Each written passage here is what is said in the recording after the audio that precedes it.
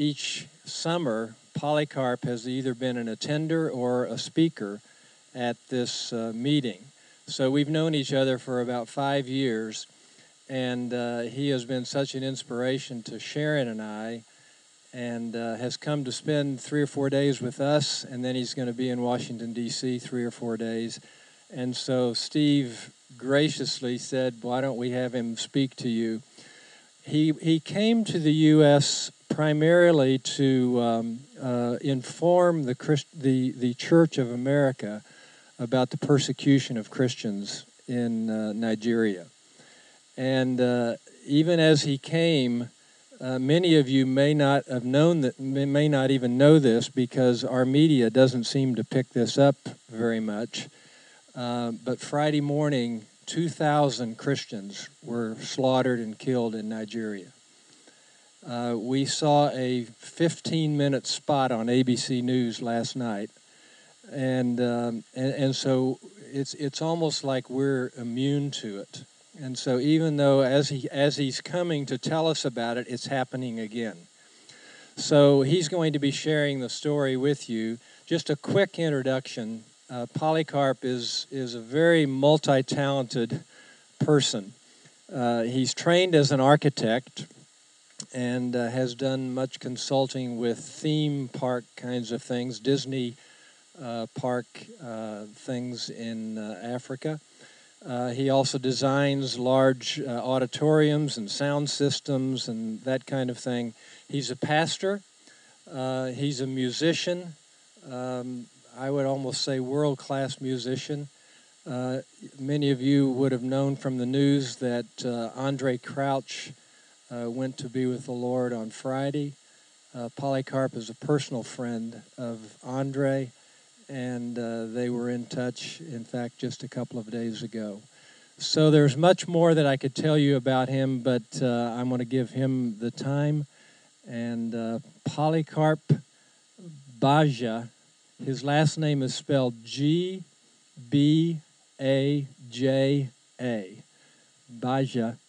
And Polycarp, you've probably never heard somebody named that. He's named after a church father, for those of you that are historians. Polycarp, please.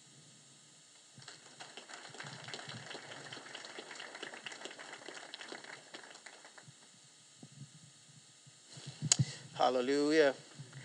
It's such a privilege. Thank you, Jerry. Sometimes, or all the times when God wants to really, really bless you, he doesn't give you things. He sends people into your life. And I'm here because I am so blessed that God is extending that connection to people. People that make all the difference in our lives.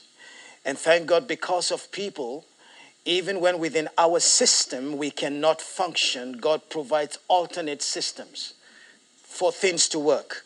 Nehemiah was in a place where he was completely out of his system. And God had given him a job to do that was too much for a slave that did not have any salary to go build the whole wall of Jerusalem. That looked crazy. But God had made arrangement. And he had other systems that could come to do it. God has options you know nothing about. And I want to thank God for the privilege and opportunity of knowing people like Jerry Regier, Hal Jones, and so many other people. My life was impacted, many years ago by Pastor Andre Crouch. I was in high school in the early 70s, and I just heard, I've got confidence, God's going to see me through. And I just wondered, who in the world is this?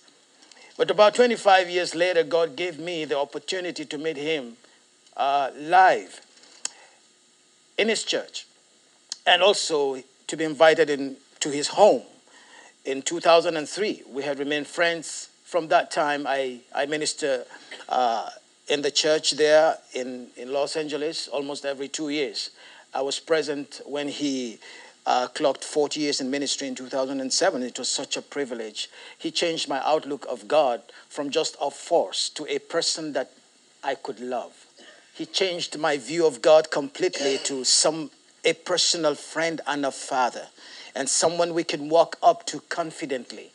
And all powerful as he is, we can still call him Father. My greatest privilege is to look at the princes and princesses of God and say they are my brothers too and my sisters.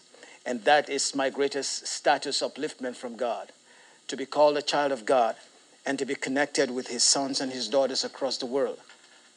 I thank you for this special privilege to be able to talk with you today. Earlier this year, on the 22nd, I was going out to meet a friend. And I was to pass by a path, and I just felt definitely in my spirit not to drive through that road. 5 minutes later, I was in my friend's office when I heard a huge explosive sound.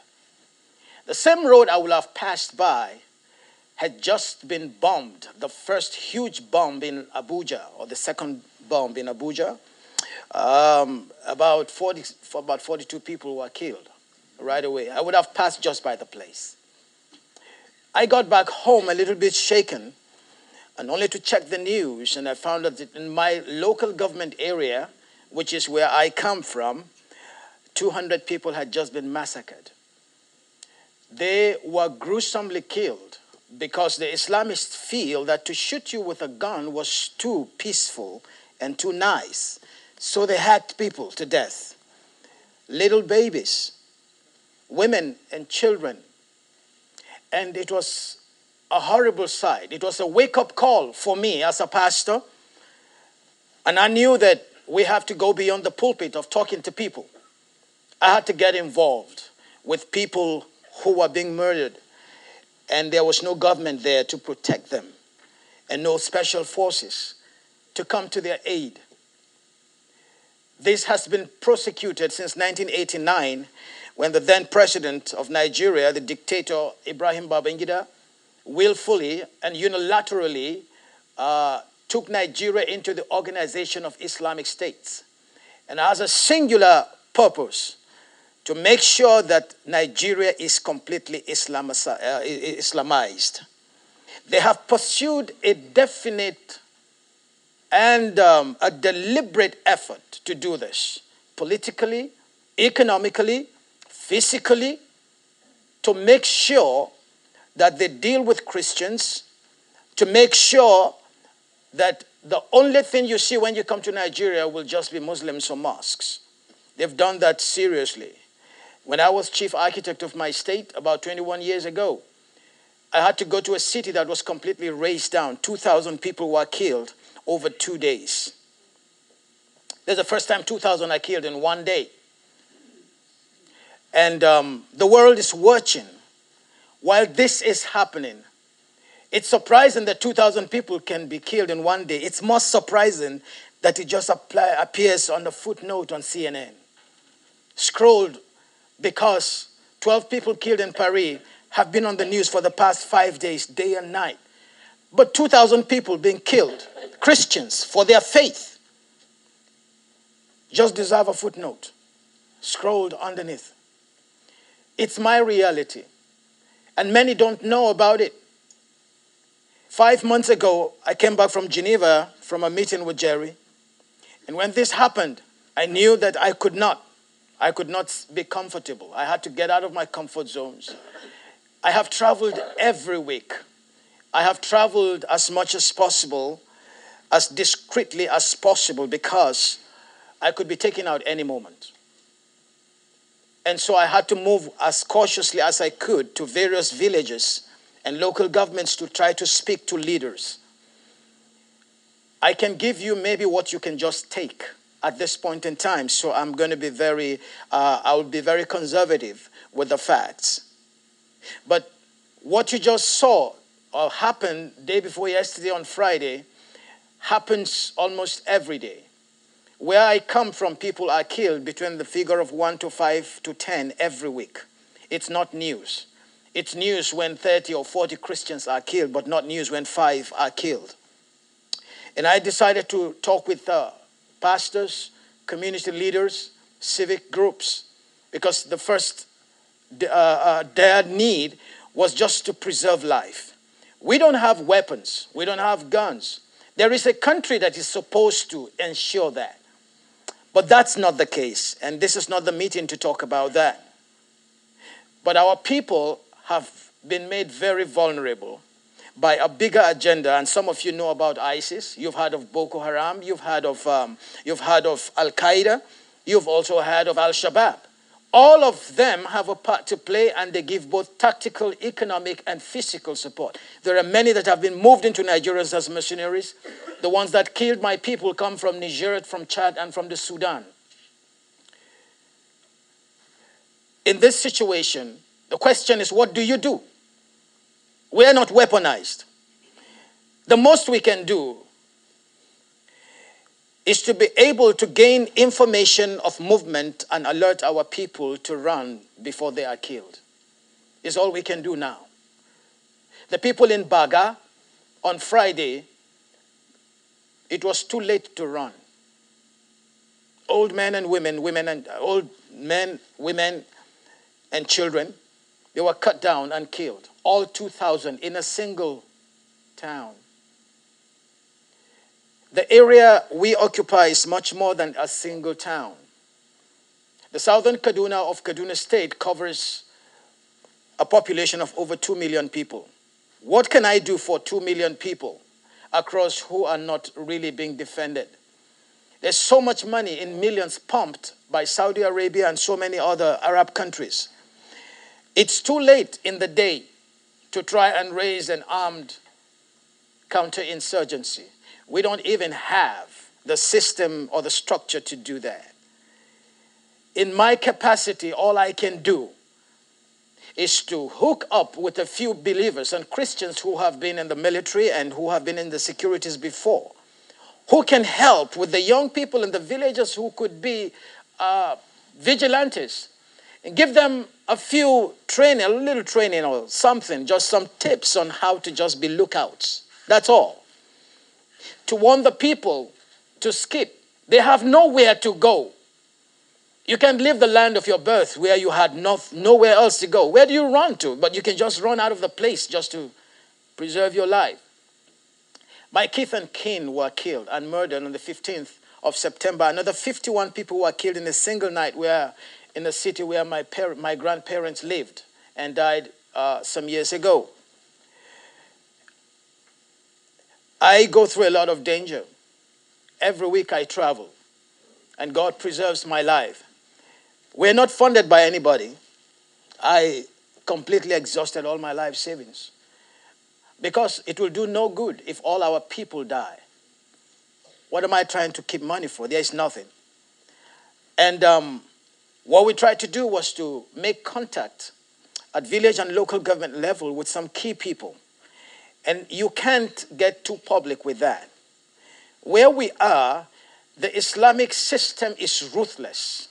Anybody that stands in their way is taken out.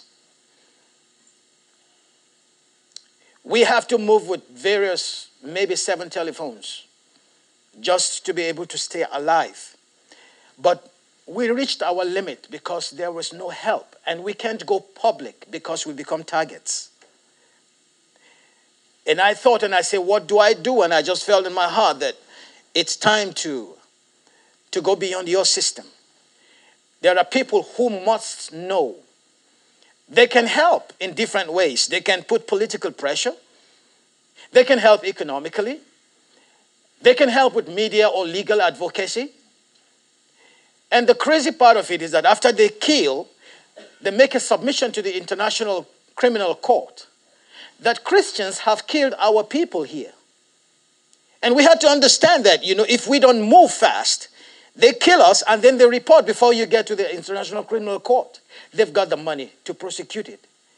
We don't have the money to do a lot of these things, so we got a few lawyers together to go. And when they got to they got to The Hague, they discovered that the ICC was preparing to come to arrest the Christians. What we're doing has to be many-pronged. There's the conservation of life. There's media advocacy. There's legal advocacy. Everything that happened before the genocide in Rwanda is taking place right now in Nigeria and in Kaduna State. What you saw on Friday is a tip of the iceberg of what could happen in the next 6 months. worse than Rwanda. I'm not trying to be an alarmist. I'm just from there. The world is still trying to get to grips with how 2,000 people, Christians, can be murdered in one day. And the world is going on as if nothing happened. Sharon just showed me the papers. And the spokesman of the State Department just said Nigeria must remain focused and make sure that her people go to vote next month. Is that all it means? That we should go and vote on the 14th of February for the presidential elections after 2,000 people are murdered? What kind of a response is that? But I have a constituency called believers. Great and wonderful people God has put. And Jesus said, be not overcome with evil, but overcome evil with good. Because good has the power not just to neutralize, but to overcome evil. I believe that completely. God does incredible things with vessels that are willing. And I came here first to just simply tell a little of our story. I want to go back, as I have done for 5 months, and I traveled every week for 5 months. Our finances are depleted, but we felt that we can still make the world hear us. We will try. Many will die, just like 2,000 died, and a lot more will die, because in Nigeria right now, what they call the cattle or the grazing centers, which are centers for the Islamic nomads, have been fully stockpiled with the craziest weaponry, more than even the Nigerian army. They intend to use it if a Muslim is not president come February 14th. It's a short time. We just need to be able to move, to coordinate people right now to survive. Then we want to work on structures to engage both our government structure and other parts of the world.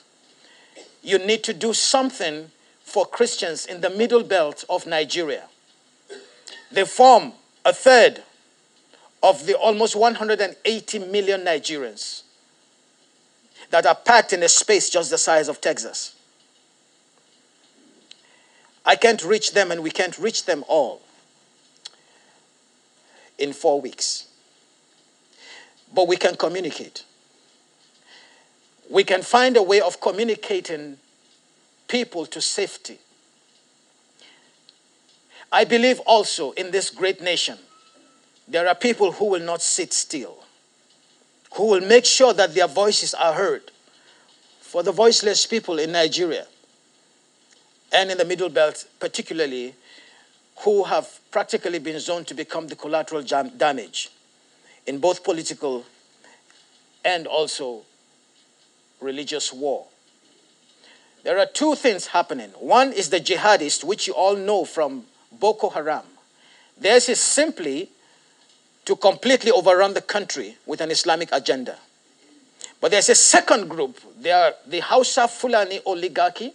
They are the descendants of Usman Danfodio that fought jihad to bring Islam to Nigeria and West Africa. They have a more political standpoint and view and agenda, but using the same vehicle of jihad. It is a little bit on the ethnic side. Make sure that these infidels who are not Muslims are taken out. I understand that those are our concerns. People in the West can't be bothered much about the ethnic cleansing going on, but they can respond. In as much as these people being cleansed are also principally believers, because they are believers.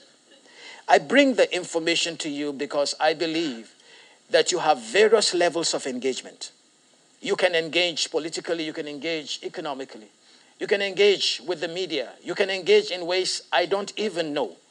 But I know that you need to know, because when you know, you will know what to do. I can't tell you what to do. I can inform you that in the next 3 to 6 months, maybe the world will witness a genocide it never saw before if we do nothing. It took a lot to come to this place. Jerry has been with me for the past 3-4 months, trying to arrange for me to be here. And I want to thank you for this great privilege. I know you've taken your time to do this, and I really, truly appreciate you. I believe there are men and women of wisdom in this place that can give us counsel and say to us some things that we could do. From my standpoint and from the little time that we have, because in 4 weeks, we're bracing ourselves for something else. It is not rumor, it is a fact. A stockpiling has gone on for the last 4 years. Even the last Antonov plane from Russia that France claimed it was sending to Chad. What was Chad doing with a cargo, the largest cargo plane, an Antonov, in Kano? Because this is the way they have beefed up and weaponized Boko Haram. A plane big enough to carry 2 helicopters inside, apart from the other things. This is our reality. I understand our limitations when it comes to military or security action, but at least I say one thing: we can communicate. We can talk with people as we have tried to do. If we can save lives, we can move to the next level of just informing people how they can engage and negotiate a better future for themselves and for their lives. Half of people in my village don't live there anymore because the herdsmen that are there have rocket-propelled grenades. They came with machine guns and AAA rifles. The smallest weapon used against our villagers are AK-47s. Our people have nothing except stones and sticks and bows and arrows. They are not even educated enough or sophisticated enough to have military training. We have some old retired people, colonels between the age of 50 and 65, my generation. But they have nothing to fight with. But that's what we deal with now. But in the next 4 weeks, by the grace of God, whatever God enables me to do, we will travel, we will do everything that is possible to save lives. If we can do that, we will take on government later. But it will be a waste of effort trying to do that.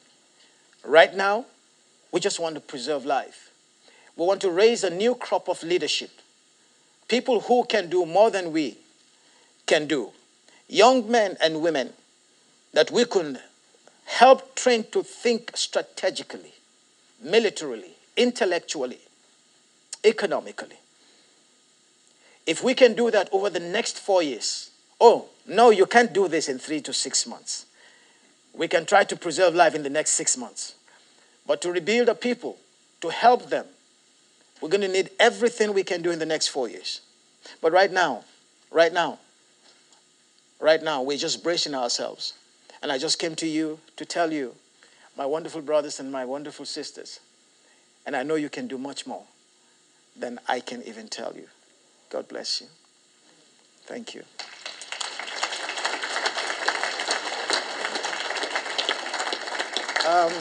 I don't know. Maybe I could have 2 or 3 minutes when you can ask some questions. I can answer your questions. Jerry, you may do a little Q&A. Yes.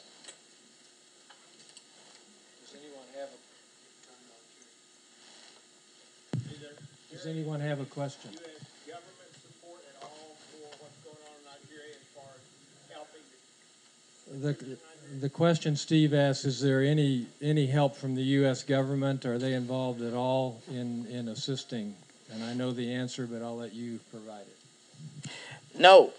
The U.S. has taken a position where Nigeria is concerned. Some of it can be understood. And where American interests are concerned, you have to respect what they consider their own interest. 300 girls were taken in Chibok. I have met with the elders of Chibok because during our independence anniversary on October 1st, I was called to pray for them at the National Square. And they linked up with me. No, first of all, I think the U.S. is also exasperated because our government is compromised down the middle. The security agencies are compromised along religious lines.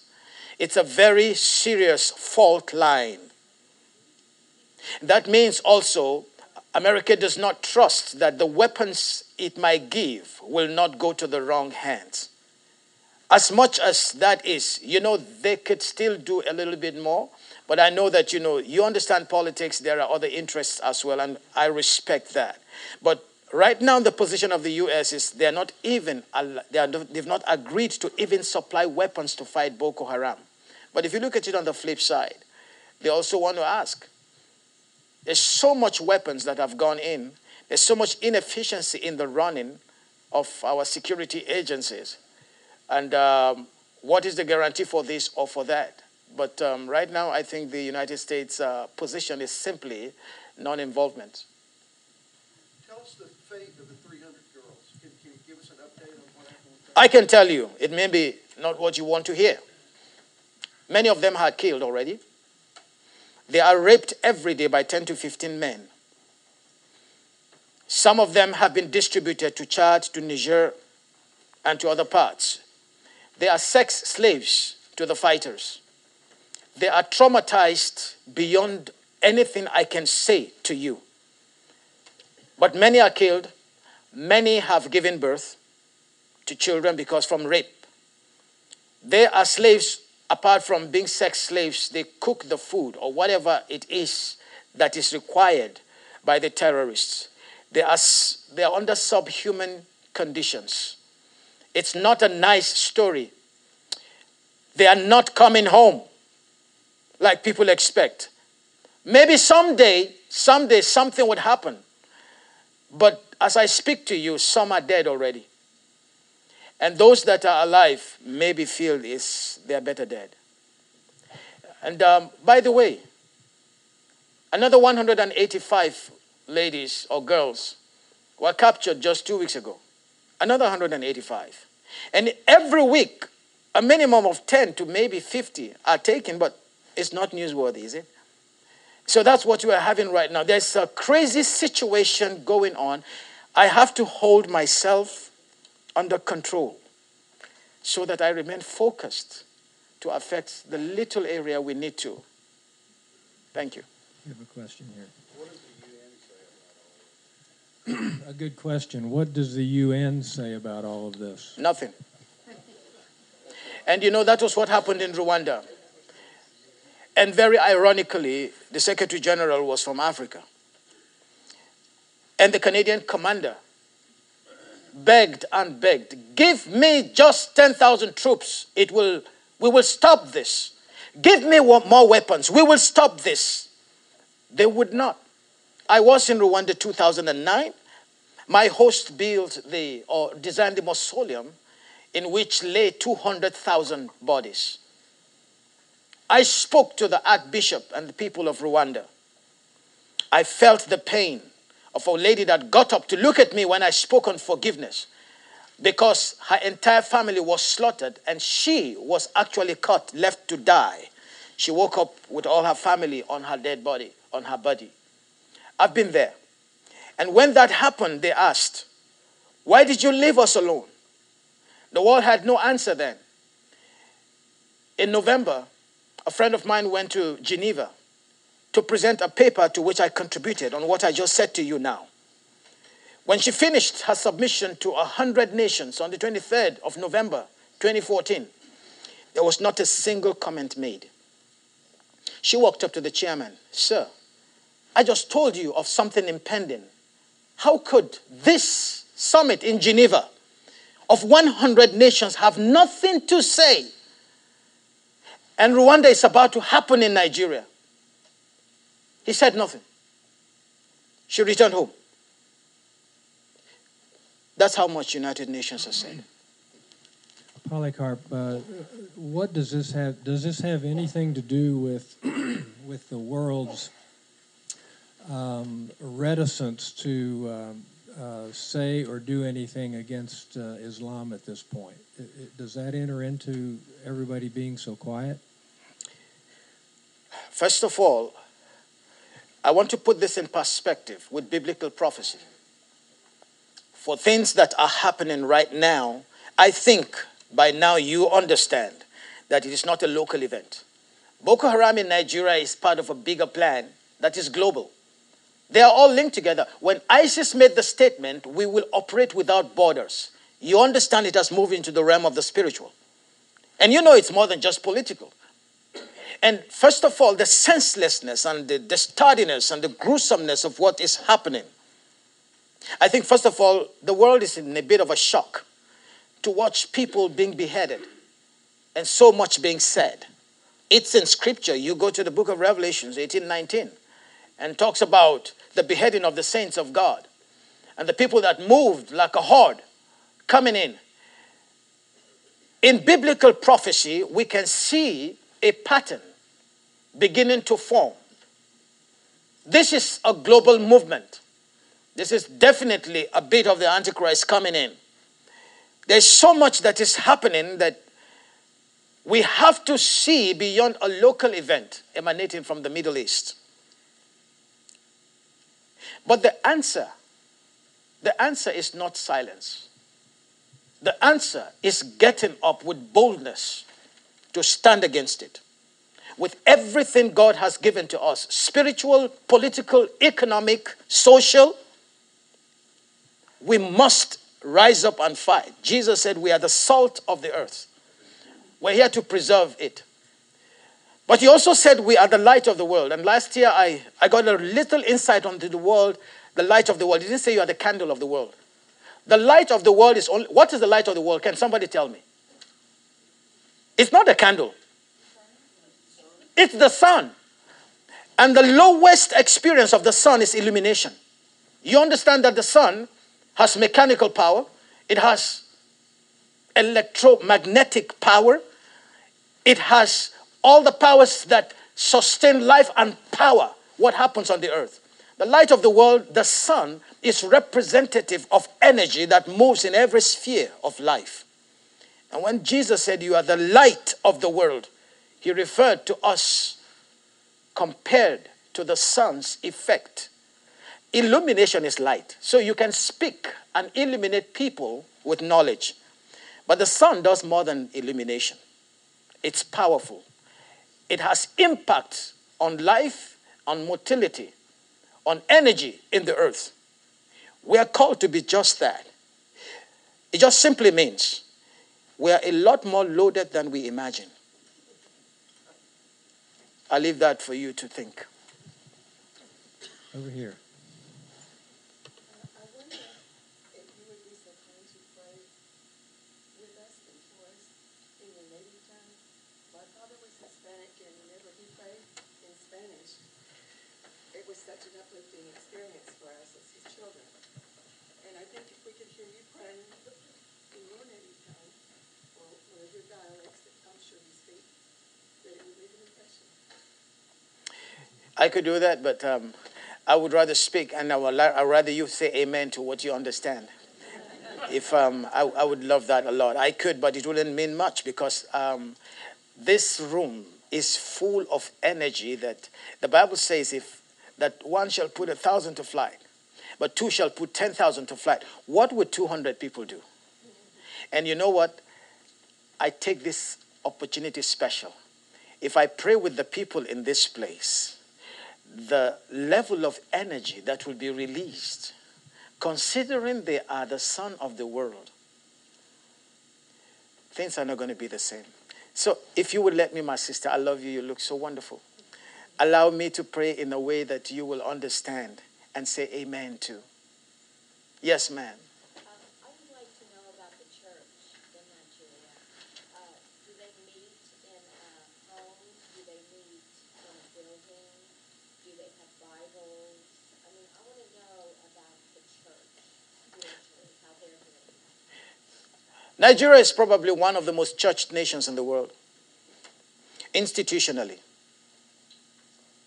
It's one thing to have institutional church. It's another thing to have believers. God doesn't call anybody a Christian. He calls us believers. And we have a lot of institutions that have many people inside. It's another thing to have people that live by the word of God. We have many churches, huge churches, Churches that sit 8,000 on a Sunday morning, as huge as this entire place. We have many. But we have situations and what I would call the crisis. A crisis of identity, a crisis of purpose, a crisis of knowledge. Hello? And those are the things that are happening with us. And there's so much killing going on. And what is most deafening is the silence from the church. That have been cowed. And sadly, it's the same everywhere where people are looking for power but using the vehicle and structure of church. Jesus went out of the synagogue to impact community life on the streets and in the marketplaces. We stayed in our cozy, comfortable churches. We spent all the time in corners, ostensibly praying. And we wouldn't stand to defend the cause of people on the street. Jesus said, "The Spirit of the Lord is upon me because He has anointed me to preach the good news to the poor." Top on the list, God was addressing the issue of poverty. Is the church doing that today? He says, to heal the brokenhearted. You can't even see the senior pastor. You got to book an appointment for weeks to see him. How do the brokenhearted get healed? It says to give sight to the blind. These things are happening. We won't even go to read to know the truth so that we can give light and information to people. It says to preach deliverance to the captives, people held down by habits and practices. That's what the church is meant to do so. And then it said another thing. He said to set at liberty them that are oppressed, who can't help themselves.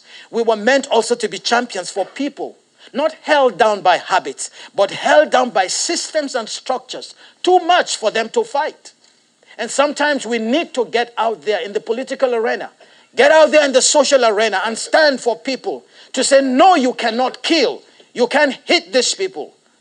I have had to mobilize people and tell them, get the young people out with sticks and bows and arrows, with anything you have.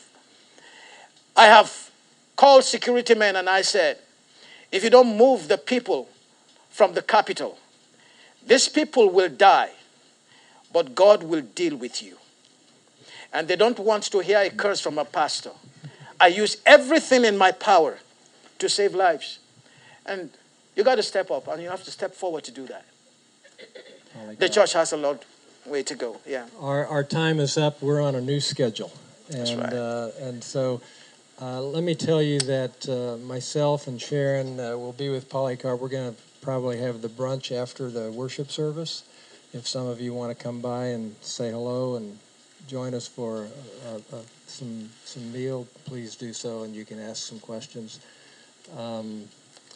Close the time in prayer. Thank you very much. Can we just stand together and let us pray together?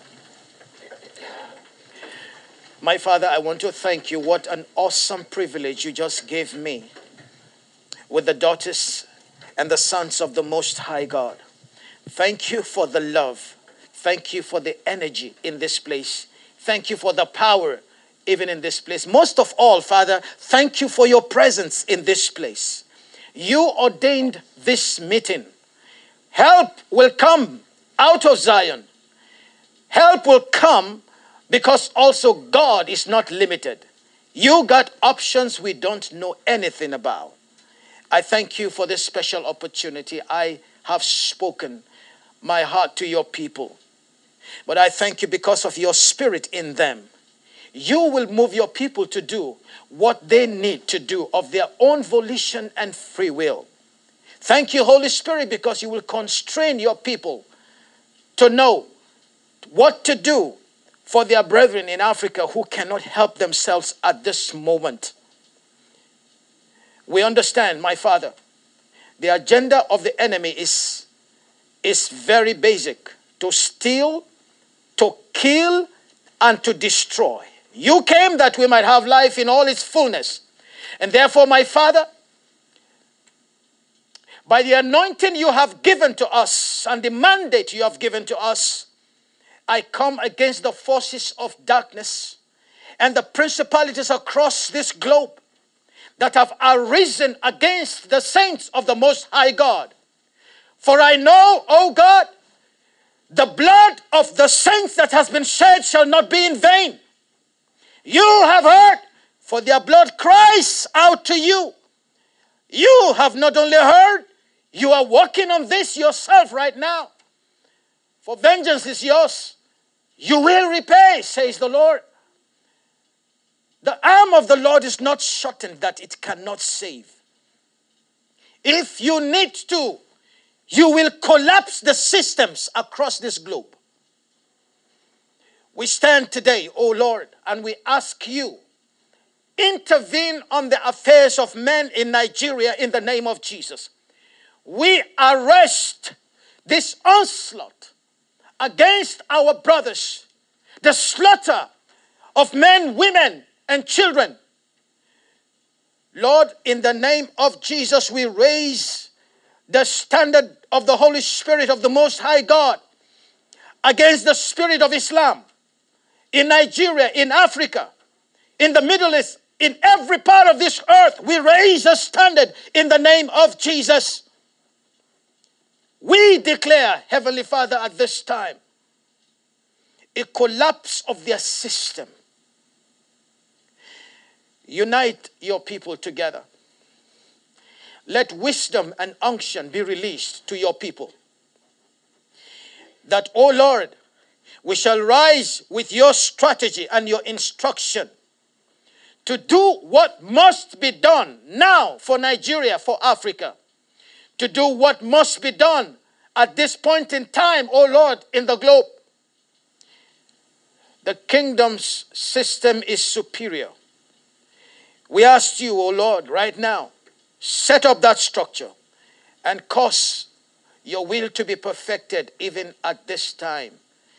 We pray for the 2,000 people that were killed on Friday, for the families of these people, of the city of Baga, raised down because they call upon the name of the Lord. Let their blood not be shed in vain. Gather your people together. Father, bring together your system across the whole of the globe that will arise and rout the system of the enemy and of the devil in the name of Jesus.